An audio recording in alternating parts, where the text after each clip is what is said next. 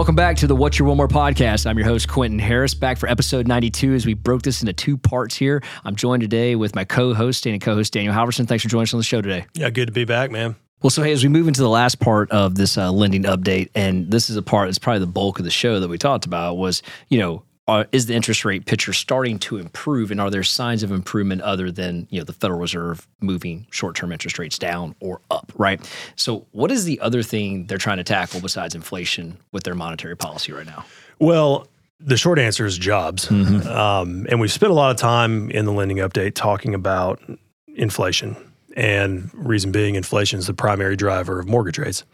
But I think that where the job picture comes into play here is the people, the investors that are buying mortgage-backed securities, the big institutional investors that are in the bond market, they are basically saying, hey, we don't think that interest rates are going to come down until the jobs picture changes. Mm-hmm. And I think that most people have really come to the conclusion that the Federal Reserve wants to see jobs lost. Correct. Now, the question is, do they want to see jobs lost and still find a way for a soft landing, or do they want to go full-blown bonkers? This is 1970s inflation, and we need massive job losses before we're done. So that's the part that we don't know. And one thing that people, I wasn't alive when that era took place. I know you weren't. But guys, I don't even think you even realize the Federal Reserve was raising rates at such a rapid rate. They were raising rate on a 48-hour schedule. Like, it was not like every 6 weeks. They were doing it on the weekend. They were doing it, next 48 hours. Like, it was a rapid increase, which is vastly different than what we're dealing with right now. It's a little bit of a shock to all of us over the last 20 years to see it go at this level. But they have set a precedent in the past. They're not afraid, different committee, of course, but their policy is they can raise it whenever they want to. So when you talk about going bonkers, he literally means like every 48 hours they were raising interest rates, much different than what they're doing right now. Yeah, and I think that when I say that the markets are waiting for that, we've talked about this before, but basically the spread between the 10-year Treasury and mortgage rates, it's about 300 basis points right now. Historically, that's 150 to 200 basis points. Oh. Which means that mortgage rates should be a good bit lower if the spreads were normal. And that's where I'm saying the markets do not want to buy those bonds, and we won't see those rates come down until they get a clear picture on exactly what the Fed's stance is on what they want to see happen with the job market. Mm-hmm. And I think that right now the markets are kind of calling the Fed's bluff here and saying, hey, we don't know what your stance is on how much pain you want to create. So until we know that, we're going to kind of trade in this range, and we're going to have these elevated spreads between the 10-year and mortgage-backed securities. Mm-hmm. But, the month of August, if you just look at where the month started, where the month ended, rates were relatively flat. They came down a little bit, really not even 1/8% in rate. So if a buyer was shopping rates on August 1, they probably got quoted the exact same rate they got quoted on August 31st. But in the middle of the month, we saw rates go basically to 7.5%, which was the highest they've been since December of 2000. That's an important number, by the way. So we saw rates go higher than they have in 23 years in between there, and then we started to see some relief on the backside of the month that made that look a little bit better than lenders were feeling, a week and a half prior. The reality is inflation relatively flat. Headline inflation went up marginally, went up from 3% to 3.2% in the month of August. Core inflation came down a little bit. But like I said, at this point, I'm of the impression inflation's really not going to be the primary driver. It's going to be what happens with the job market, and that's going to dictate the path forward. Is that a sign, though, that inflation could be going back up as we're replacing such low metrics that it might be normal to see it tick up just a little bit here? And from a consumer standpoint, what does that mean to the consumer at the grocery store, Dan? What does that mean to them? Are they going to expect to see prices level off, continue going up? Like, what are they going to see? In my opinion, the energy costs came down considerably, which is really what accelerated headline inflation coming down so much. Mm-hmm. So core inflation's been a little bit slower to come down. It's come down by far less and much slower because energy prices don't get factored into that. So I would argue that the consumer probably noticed no meaningful difference in inflation over the course of the last month. Yeah. And really, the reading that we replaced was so low, the markets didn't care one bit that inflation went up by 0.2% on the headline this month, because the markets can understand, okay, well, we're just replacing a low reading. Where did the actual inflation numbers come in at for the month? So we use this term called rolling recessions, right? That means each sector is seeing a recession as it rolls, right? You might have, let's say you might have the auto industry, or you might have the service and food industry, but these are rolling sectors. Do you think there could be a rolling inflation sector as well, where certain instances they've already experienced and they've seen the inflation in there, but then there's another sector that's kind of adding it in right now and using it as an excuse, or maybe using it as a reality as to why their costs are going up? And I say that because I think it's interesting. I was talking with Charlie on one of our last shows, but like, have you noticed now some of your providers, like your monthly providers, have this uptick? Hey, they just even if it's like $1 on your monthly fee, it's gone up. And it's gone up as almost like it's a leverage to inflation and what's going cost of provider or cost of whatever. But you see these rolling sectors of these monthly annuities, or excuse me, not annuities, but monthly costs going up, monthly charges, especially on subscribers. That's where I'm really seeing it, on the subscriber charges. I mean, it's definitely possible. I mean, you look at used cars were a huge driver of inflation earlier in the year. These numbers were going up 4% per month. That's corrected itself. Yep. So that you see these little pockets of inflation going up. Energy prices, we were the beneficiary of that. They're starting to come up a little bit. I think that's something the markets are a little concerned about in the report that we'll get here next week. So you're going to see ebb and flow in inflation on certain sectors. But the markets didn't really care about the inflation this last month because we're replacing a low reading. It's really not a meaningful change, and the numbers came in as expected. Yeah. So inflation didn't come in hotter than they were expecting for the month. Yeah, I think that's the big thing. So, as we kind of move out of the inflationary talk into the employment talk, this is the one that I'm just the most confused about. I'm really hoping you can help explain it for the audience here, because I can't for the life of me understand how the ADP report is off so much. And it's not even close to being, I mean, it's literally, I think I could close in my eye and throw a dart at the wall with a bunch of numbers on it and land on a better option than what they provide. And then when it comes to the BLS, it's usually the most reliable, but I think it kind of spooked everybody, or not spooked, but it definitely threw a curve at everyone on last Friday when it came out. But not to steal your thunder here, but break it down for us as to what's going on with these jobs reports. Because remember, the definition of a strong market is a strong labor market. The definition of a softening market is you want to soften the labor force, you want to see job loss, which is what the Federal Reserve has made commentary for multiple times at the podium, especially Powell. Softening labor market. It's a term we keep hearing over and over and over again. Well, in terms of the jobs reports, I think that the challenge with them is there's revisions every month, and they do annual revisions as well. So jobs reports are always, when you get the headline number, you got to wait for the revision, which usually takes 30 days. Yeah, and sometimes 90. Prime example, really, what helped rates as they peaked in the middle of the month is the Bureau of Labor Statistics did their annual revision and said, hey, we need to make a downward revision of 306,000 jobs, meaning that for the year they overstated jobs by about 25,000 a month. And that's called a benchmark revision, where they do a benchmark, and that was from April of 22 to March of 23.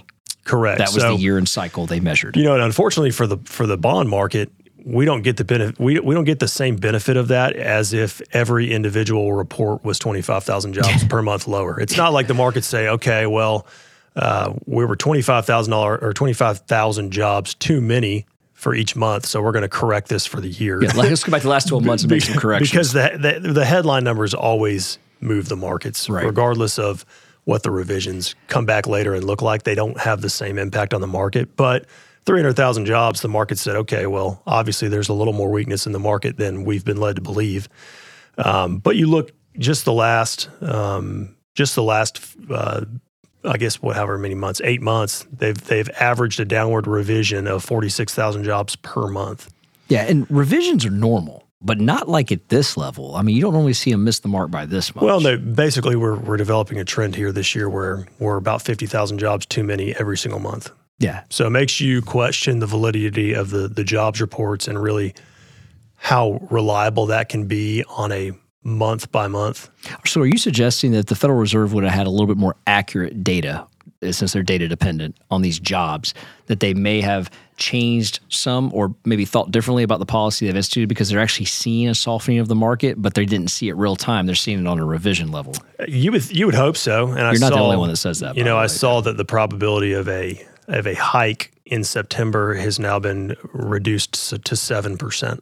See, so basically now we're saying it's almost a certainty that the Feds are not going to raise rates in September. Well, I guess we're in September now, so this month.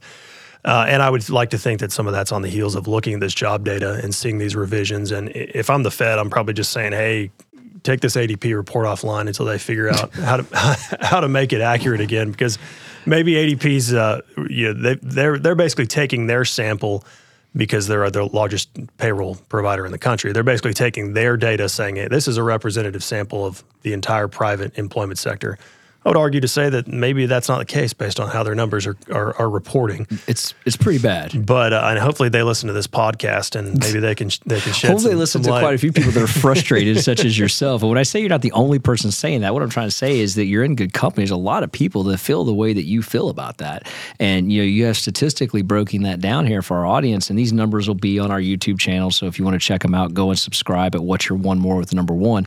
We'll also have some graphs in there as well that won't be obviously on the audio version here, but you've done a heck of a job here breaking down your points. Yo, thank you so much for choosing us today. We're definitely not done with our podcast, but we are going to take a really short sponsor break, and then we'll get right back to the show. I've been in the lending business for 20 years. I've seen many different lenders. During those 20 years, I recognized there's a difference between being an originator and an advisor. And the team at Bank of England is full of advisors. They take their time to understand your needs. They take the time to structure a mortgage for you and your family. And I cannot recommend them enough.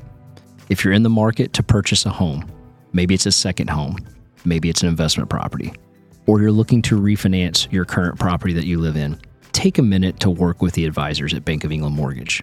They're a nationwide lender, and you can find your local branch at boemortgage.com. www.boemortgage.com.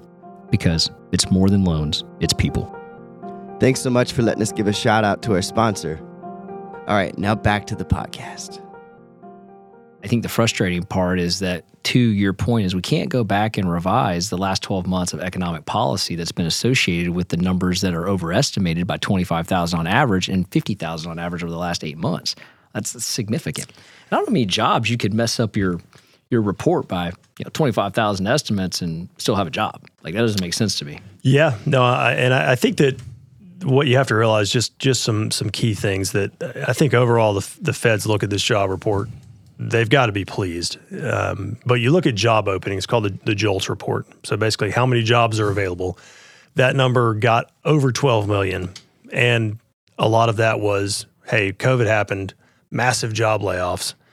If you're in Florida, you're probably a little bit, you probably didn't experience that quite as much as some of the other areas of the country. But we got to 12 million job openings. And that's at the peak of this report. At the peak, correct. Okay. And now, as we sit today, we're at 8.8 million, which is the lowest in 2.5 years. So basically, that takes us back to COVID. So the job market has caught up the jobs lost from COVID. At least you would think, for the most part, the data is reflecting that. Mm-hmm. And that means there's less companies hiring. So a little bit of softness in the labor market, there's less companies hiring. But the other tricky part about this, and this has probably been the case for a while, but the job openings, in a lot of cases, they're double posted in different cities or states. And then many employers will post the same job with different titles to try to diversify the pool of applicants. If I call it this job title, do I get a different applicant than if I call it this job title? And that's probably always been the case for at least quite some time, right? But the interesting part is this new remote work trend, I would think, has probably accelerated double postings in different states, because pre-COVID, there wasn't a lot of remote work. So if you're hiring in Jacksonville, Florida, you're going to post a job in Jacksonville, Florida. But now if I can hire remotely, am I posting that in how many Atlanta, different places New York, am I Washington, posting that? doesn't matter where. So, the job openings coming down as far as they have, that is a sign of some softness in the labor market. Yeah. Because you're suggesting of the 8.8 million that's being posted right now, some of those are duplicates. I would say that number's higher than it would have been historically for the reason that remote work is so much more commonplace now. Therefore, reflecting we have less openings than 8.8 million. Correct. That is a softening of the job market. Like those numbers, again, breaking down the softening of the market, we're actually seeing it happen in front of us right now. Correct. Yeah. And the other thing is, if you look at the jobs reports of a recent, the job creations are entirely part-time jobs. We're actually seeing losses of full-time jobs. Mm-hmm. So what's happening is people are losing better jobs and taking lesser jobs. Yep.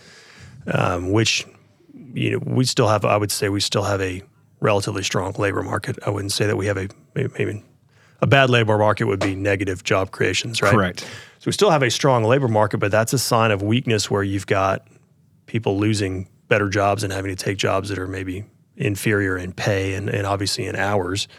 You've also seen a trend, and it ticked up a little bit this month, but you're seeing a trend where the average hours worked per week is going down, which you see on these jobs reports, they go down from 34.4 hours to 34.3 hours. And that made it seem like a lot, but extrapolate that over all the jobs, that's a lot. It is a lot. A tenth of an hour, 0.2 of an hour, that's a big move in pay for America as a whole. And I mean, as we get into the fourth quarter, we're going to expect to see those part-time job postings go up even more during the holiday season. Sure. Right? We're going to see that happening. Sure. But what you're seeing is the tightening of the cycle happening because part-time jobs, to your point, pay less than full-time jobs. So therefore, you're probably not going to have as much disposable income. We're seeing that in the personal savings rate as well go down. We've talked about all of this. Mm-hmm. You're starting to see this tightening of this cycle start to actually constrict and making its way down to the consumer. And what we can tell you is that it's taken close to about 16 months for that to happen at this level, but now it's starting to get there, and it's coming in less of a trickle-down effect, more in like a wave. Right. You're starting to see it happen. Well, the reduction in hours worked generally means that employers want to hold on to the good employees that they have. They don't want to fire them, so they cut their hours because they need to reduce costs to keep profitable. But we also saw the labor participation rate went up considerably in this last job report, which is the sole reason that unemployment went from 3.5 to 3.8%, because we had positive job creations every month, but you had this large influx of people entering the workforce that drove that unemployment rate up considerably. And that's a sign that inflation is taking a toll on people, right? Mm-hmm. If I'm a one income household, but I've got two adults in the house, maybe one of them's working, the other person's reentering the workforce, presumably because inflation is driving the cost of living up, and they need to get that job. You've also got, as you see in the savings rate, the COVID stimulus is wearing off, right? It's gone. That savings is going away, so those people are having to go back to work. Yeah, and to point to what Dan's talking about, we just did a whole episode right before episode 90. Listen to that one because it talks about the personal savings rate, just the cliff. It went from 33.8 to 3.5. Like that's bad. Yep. That's a sign of a not strong economy, by the way. Correct. And then you've also got the duration of unemployment benefits. So basically, I lose my job, I'm not finding another job as quickly. Mm-hmm. So the timeline of when people are getting another job is going out considerably, meaning that quality jobs are not out there, which is reflected in part-time work being the jobs gained, full-time jobs being the jobs lost. So that's another sign of a weakening labor market. Mm-hmm. I can't find another job as quickly. And then the last thing here is kind of a two-part thing. So people quitting their jobs is the lowest since January of 2021. And the reason that's good for the labor market is people that job hop make more money as far as annual wage growth, generally make more money than people that stay at their current job. And why do most people change jobs, right? Right. Generally, it's a money thing.